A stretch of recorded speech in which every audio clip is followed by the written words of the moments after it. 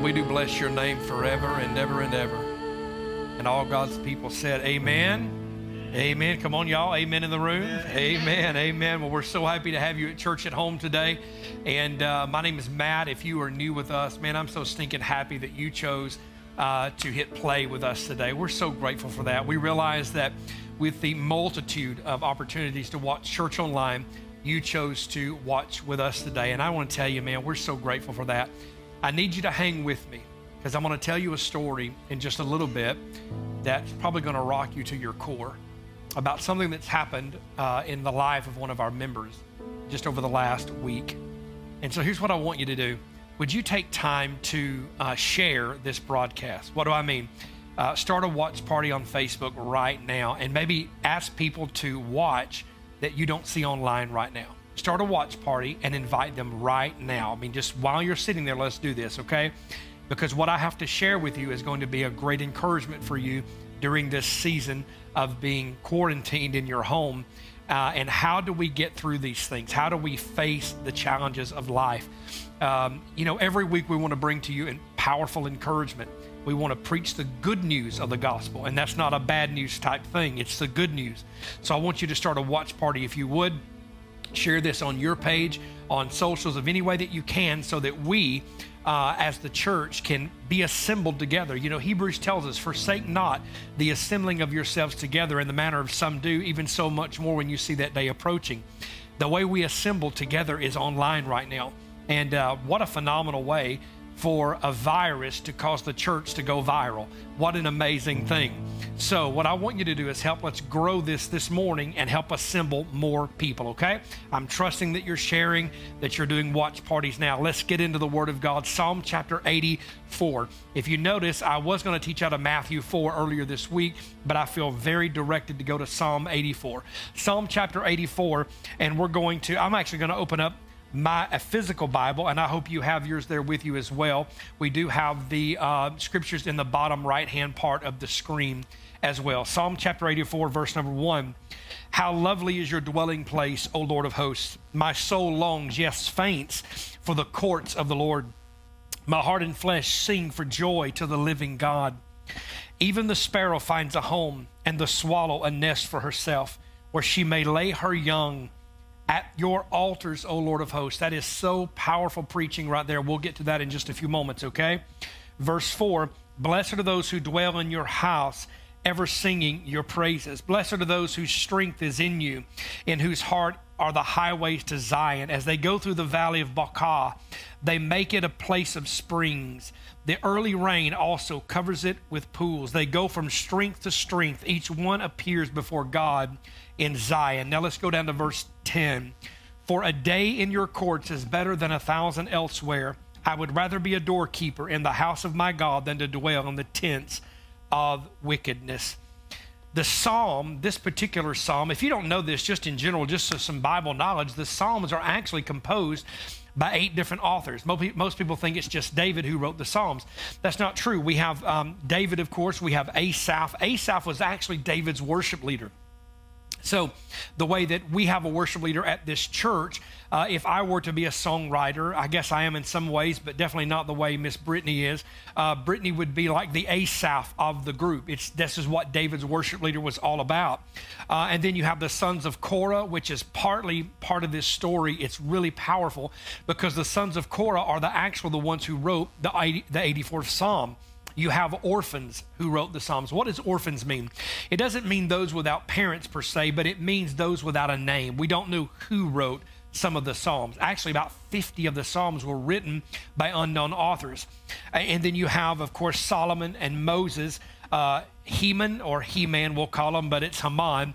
And then you have Ethan. These are the 8 different authors of the book of Psalms. But when you come to Psalm 84, it's a really remarkable thing because the sons of Korah actually wrote Psalm 84. Why is that important? I'm going to tell you why. Because Korah was one of the people who led a rebellion against Moses in the wilderness. Korah rose up against the people of God, but the sons of Korah decided to submit to the will of God.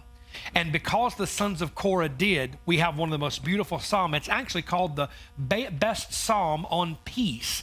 Oddly enough, the peace of God is not really mentioned very much in the psalm. but it's the overall meaning of the psalm. It brings peace for us to be in the presence of God, to dwell in his house. And so we see this psalm. I'm going to stick with my notes because I'll have a tendency to rabbit trail, because I just love chatting with you guys, even though it's through a lens. So we see that Korah's sons rebel, but the sons did not rebel, however, even though Korah did, and we see this great psalm being written. Well, here's the deal. I had this thought. I thought, I wonder if, again, this is just meanderings here, but I wonder if the sons of Korah wrote this psalm out of gratitude that they did not rebel against God. I wonder if they wrote this psalm by thinking to themselves, you know what? We know what our fathers did. They rebelled against God. But you know what? To be in God's presence, there's nothing worth rebelling against when it comes to leaving God's presence. There's nothing in my life worth leaving the house of God. And so when they write about the house of God, the dwelling place of God, it just crossed my mind. I wonder if they're writing this out of a place of gratitude. Because if you read Psalm 84, it's very evident that they had a deep passion for the presence of God, particularly for the house of God. And we'll get to that in just a moment. So whether, one of the sons of Korah wrote this or whether multiple, it's obvious that they had a deep affection for the house of God. Whether it was a tent or a permanent building, it didn't really matter. And we're actually in a tent right now. Do you know that? This is a tent. Why? It's a temporary place of worship. And that's what the Old Testament wilderness tabernacle was. It was a temporary place to worship God until the temple would be built. And so we're actually in a tent right now, guys. We're actually in our wilderness tent. Why? We've been driven out of the house of God.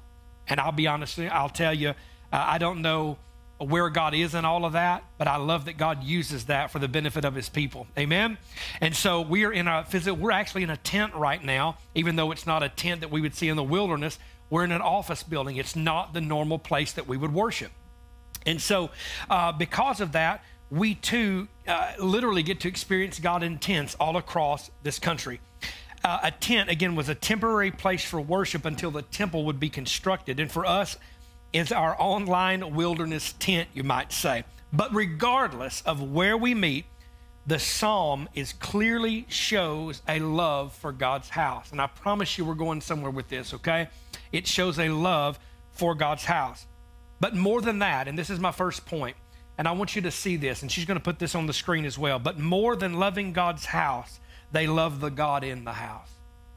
But more than loving God's house, they love the God in the house. And I'm going to tell you something about the table. We're kind of similar in this nature. It's our mission is pretty simple.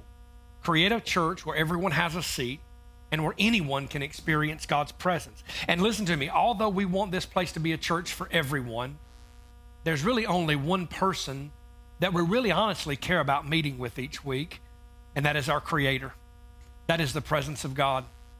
And I'll be honest with you, this is a real funky time for me. I think it's a funky time for all of us because, we're sitting in an office with 8 people in this room, and then if I'm honest with you, it feels so disconnected in some ways. It feels so surreal. It feels like, is this really how we have to do church right now? But maybe God is reminding us that sometimes the wilderness tent is where you're going to find me the most. I'm going to talk about that in just a moment, okay? Particularly when it comes to the Valley of Baca. We are in this season of life where the tent is really the place where we're learning to meet God individually when we're really used to meeting him corporately. And in fact, some of you have depended on other people's worship to get you there on Sunday morning, and now God is saying, will you depend on your own worship to get you to me in this wilderness tent, in this time? You see, we crave, I can tell you this, I can't speak for everybody in this room. I can speak for me, and I know some of their hearts. I would say, and even those of you watching online, I believe that you crave an encounter with God. I believe that you desire that. More than anything else in your life, I really hope that you do. You see, we crave an encounter, a meeting, a moment in his presence where all of life's pains, disappointments, setbacks, where they can find meaning, where they can find truth, and actually they can find hope for a better day. But I want to tell you a story, and this is the story I wanted to talk to you about.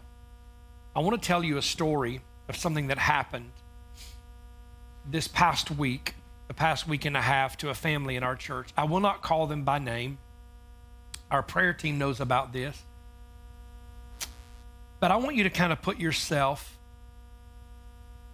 in an isolated moment where you are 8 weeks pregnant and you go for a checkup. And while you're at the checkup, in an isolated, quarantined life, no family, no friends around, the hospital didn't even know if they're going to allow the husband to come in the hospital, in the room. And you find yourself completely alone. Just think about this being in your life, okay? Now, I understand for a man, you go, I can't imagine myself praying. Okay, imagine yourself very alone, and you just find out that you're diagnosed with cancer. Maybe you found out you're diagnosed with a brain tumor, or how about this? You found out you have coronavirus, and you're alone. This is the situation that this family that attends the Table Church finds themselves in this past week. 8 weeks pregnant and cannot find a heartbeat. She's scheduled for surgery and has to have a D&C where they remove a part of her child. Alone. No family can be around to hold anybody. The best that they have is a cell phone connection to text, to FaceTime. But you know just as well as I do that nothing takes the place of physical touch. This camera lens will never minister to you the way us being together on a Sunday morning will. But this is the very place that one of our members found themselves in this past week. It broke me inside that I could not leave where I was living to go to the hospital and just sit and be. Even in the waiting room, they would not allow that. Are you with me?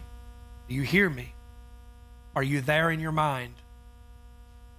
Alone, depressed, feeling hopeless.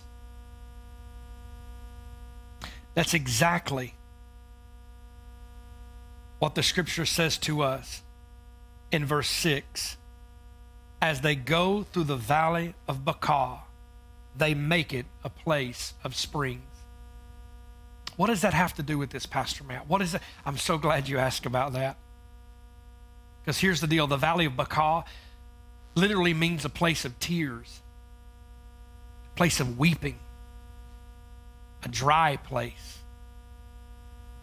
A place of weeping, a place of tears, a dry place. It's like your own personal wilderness.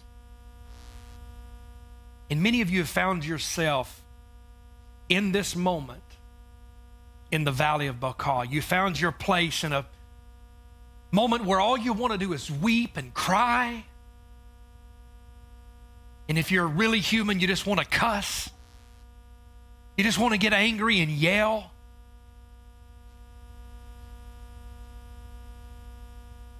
I can tell you that my friends want to do that. They want to ask why. Why is this happening now? Of all the times in the world this could happen, it has to happen when nobody can hug me. And this is the reality for many of our lives right now. For some of you, your depression has gotten so bad because you have no human interaction. And maybe the only interaction you do have is from children that are driving you nuts. I'm so thankful in this season of life that my 2 children are a little older, if I'm honest with you.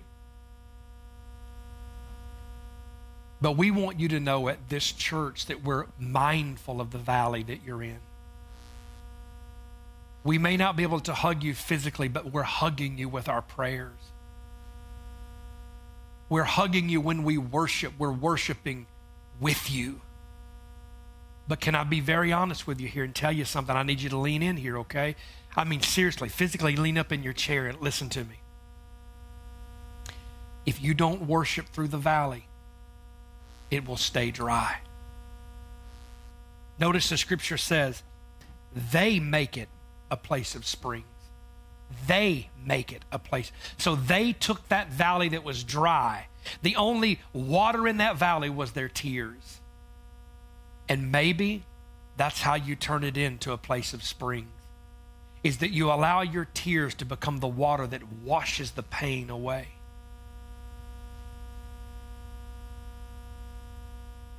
I'm not sure where you are in that, but I would challenge you to turn your valley into a place of springs with the very water that pours out of your face. And cause that very water to come up out of your spirit. The Bible says that the Holy Spirit causes us to have a spring that bubbles up out of us from the inner part of us. Some of you are going to be creating new wells this week through your worship. Some of you are going to be creating new streams. Some of you are going to be creating a river because of your worship. Let's not forget that every person potentially watching could be in pain right now. But I also need you to remember that every person is a worshiper. We're not all experiencing pain. My wife and I are one of the greatest seasons of our life. We have no pain in our life except me falling and about breaking my foot off a few weeks ago and wearing a boot around, which I don't have on this morning. And I promise you somebody's going to talk to me about that after service. But here's what I'm telling you. Every one of us are worshipers. Every person has the ability to open up their mouth and say, blessed be the name of the Lord. Every single one of us. Now let's keep going.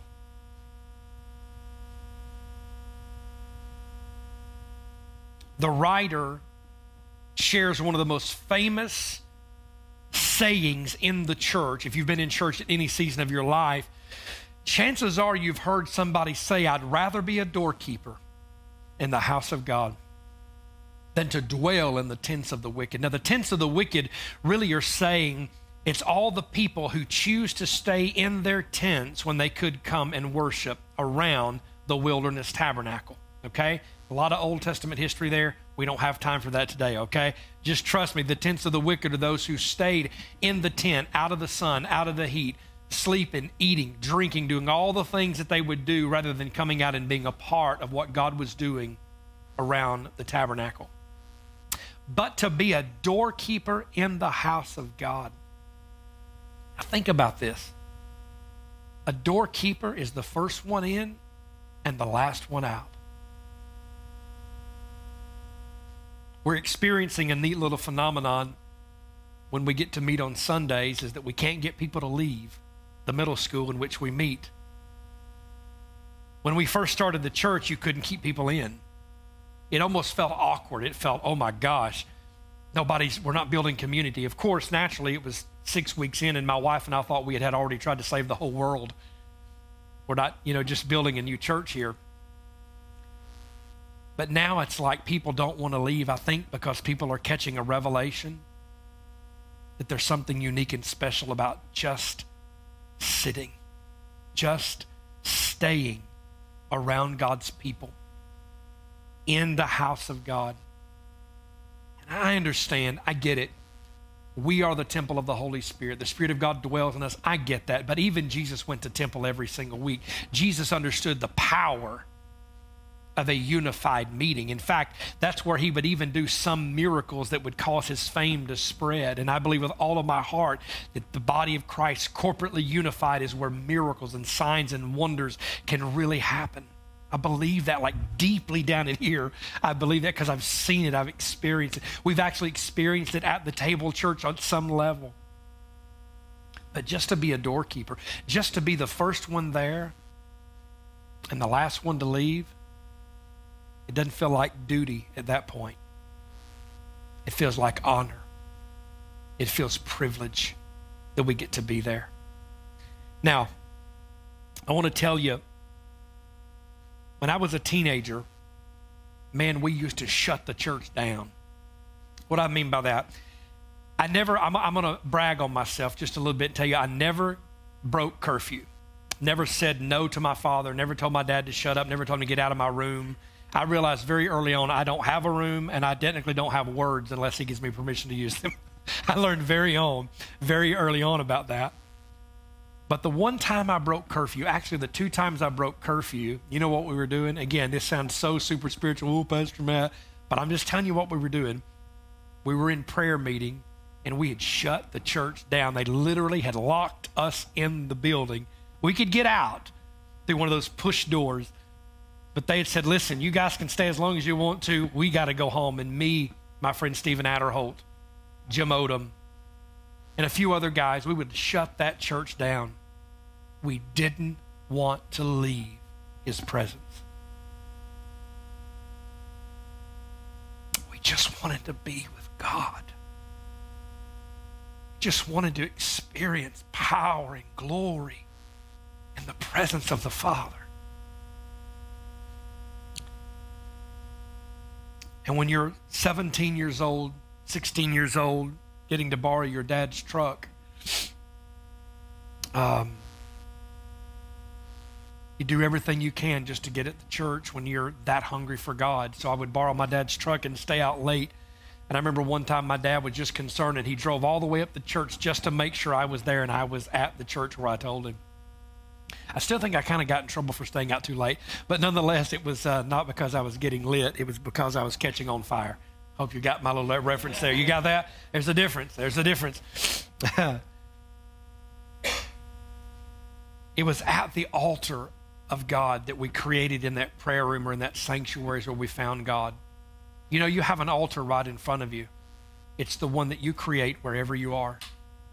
In fact, the psalmist said here, the sons of Korah wrote something unique about the sparrow, the bird. Watch what it says in verse 3. Even the sparrow finds a home, and the swallow a nest for herself, where she may lay her young. Where? At your altars. So even animals know, even the birds knew, if I'm going to find rest, hear me, it's going to be at a place of sacrifice. I hope you got that. The place of sacrifice became the place of rest. The place of sacrifice became the place of rest.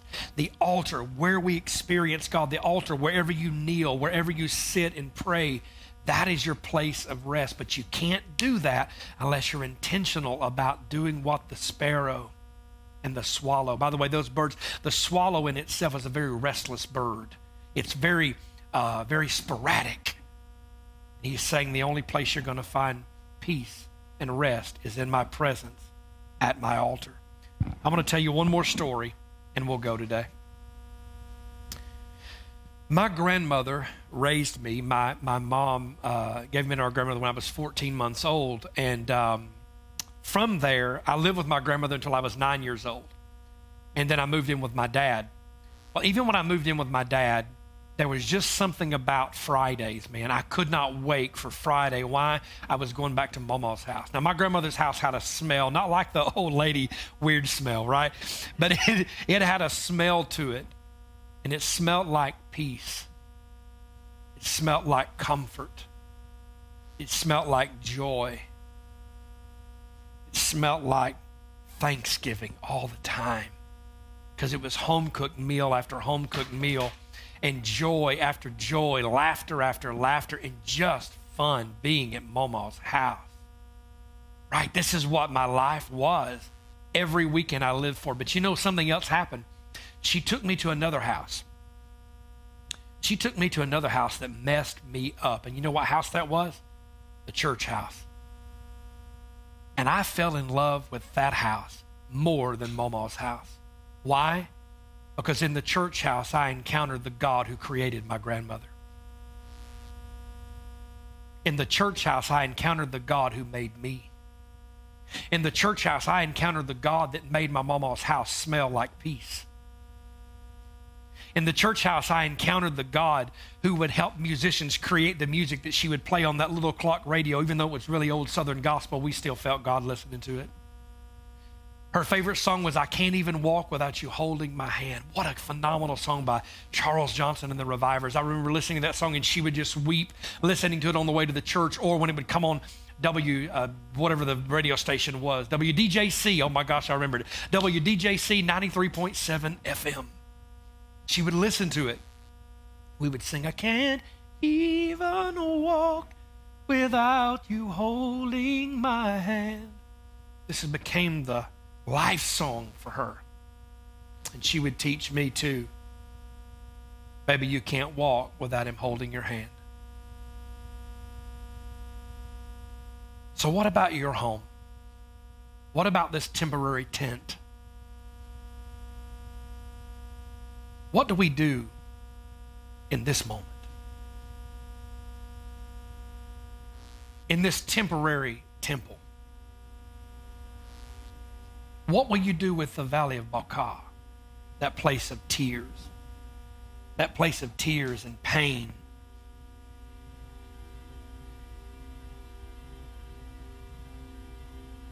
That place where you feel alone. The psalmist said it in verse 10 the best. For a day in your courts is better than 1,000 elsewhere. For a day in your courts is better than 1,000 elsewhere. In 1995, Matt Redman wrote a song called Better Is One Day. We used to sing that when I was a teenager, man, and it was like, that was the song. And he would say, better is one day in your court. Better is one day in your house than 1,000 elsewhere. We would sing that over and over. And then it would come to this part of the song where we'd just yell out, better is one day. And we would just sing this over and over and over. And it become an anthem for our life. So today, I want you to make an altar in your temporary tent right where you're at. And Brittany's going to lead us in the chorus of this song and in the bridge of this song, Better Is One Day. And right where you're at, praise him through the valley of tears. Praise him through the valley of pain. Worship him in the middle of your unanswered questions. And watch God make streams in that dry valley. In Jesus' name. Let's worship together.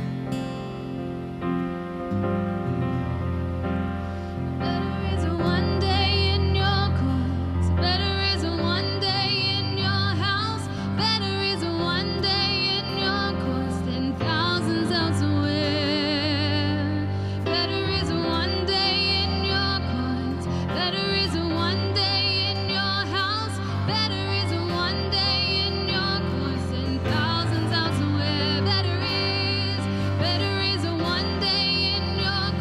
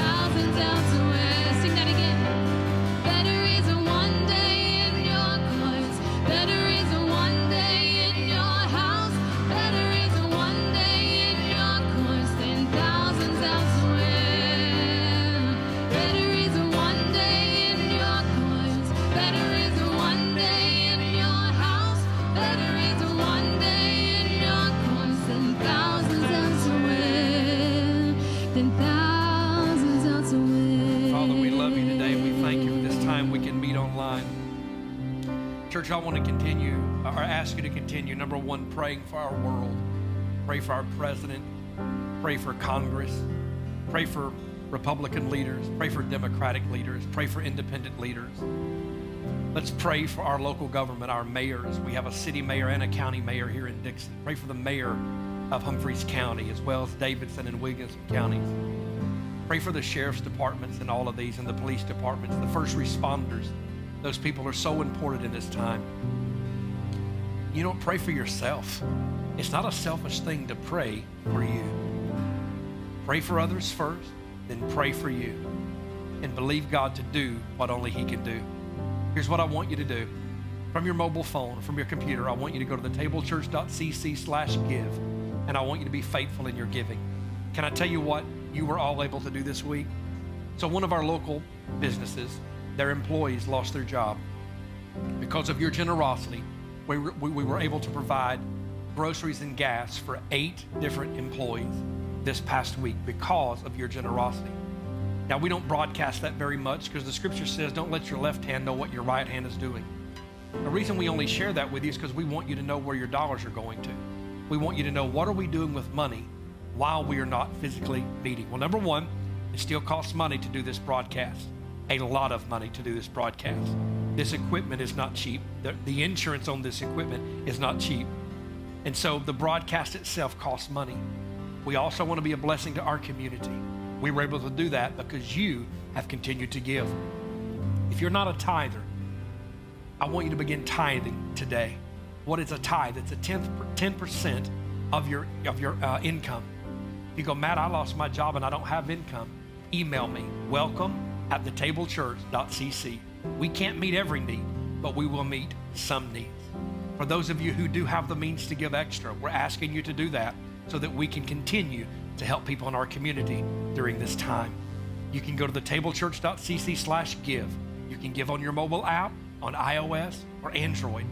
Those are the best ways to give, okay? If you say, Matt, I need to mail you something, we can make sure, actually, if you'll just go to the contact page on the website, the physical mailing address of our office is right there, thetablechurch.cc/contact. We love you. We're so thankful. And by the way, just so you know, we're working hard on our next steps for Easter. We will keep you posted on all of that as soon as we can. God bless you guys. Thank you for joining us today. Bye-bye.